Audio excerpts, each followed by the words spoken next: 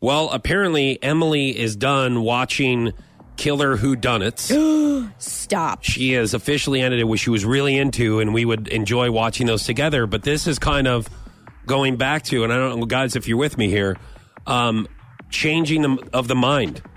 Especially for women, yes. Every 2 months. And I know, and I'll agree with you. I know that you kind of get on to me where it's just like, you just want things to not change and just stay the same way all the time.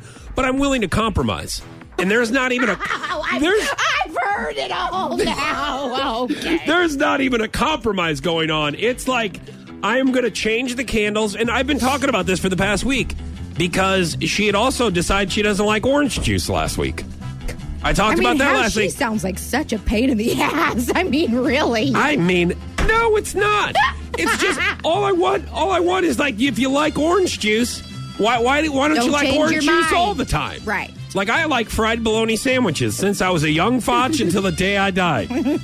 I'll eat bologna sandwiches until the doctors tell me that I can't. Which is Okay? probably here pretty soon. And the same thing with candles.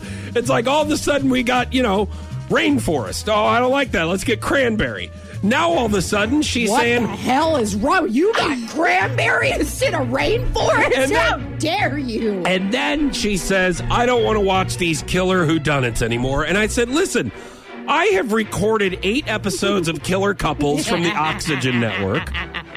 I have recorded a 2-hour special on Jeffrey Dahmer for us to sit down and have a nice dinner to. Romantic time. I have also recorded...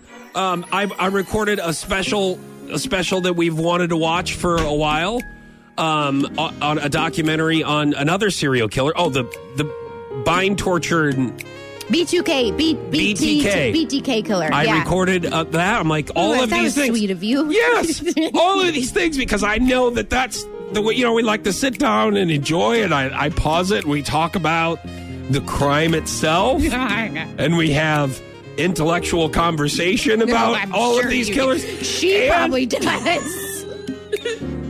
And then, we eat a nice meal, and then we spend time together. And now it's just like, I don't want to watch these. And I said, well, what do you want me to do with all the killer couples?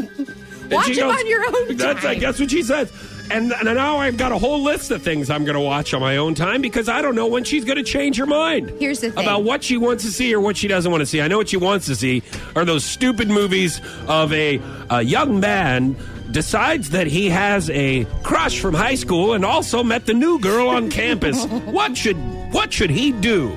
An hour and 37 minutes of crappy acting, and you'll probably know what's going to happen at the end. Okay, here's the thing. I don't think it's the actual documentary she doesn't like. The Killer Couples, it's the reenactments, and those are stupid. They're cheesy. It's bad acting. That's what she probably doesn't like. So you guys need to compromise and watch like the actual documentaries where it's interviews with the people and footage of the killers, like not the reenactments. That's what it is. Here's what I'm thinking. I finally understand why older people and my parents and grandparents watch different TVs. And they're in different sets of the room. But they've also been married for 100 years. You guys are still in your first year, so you need to calm down.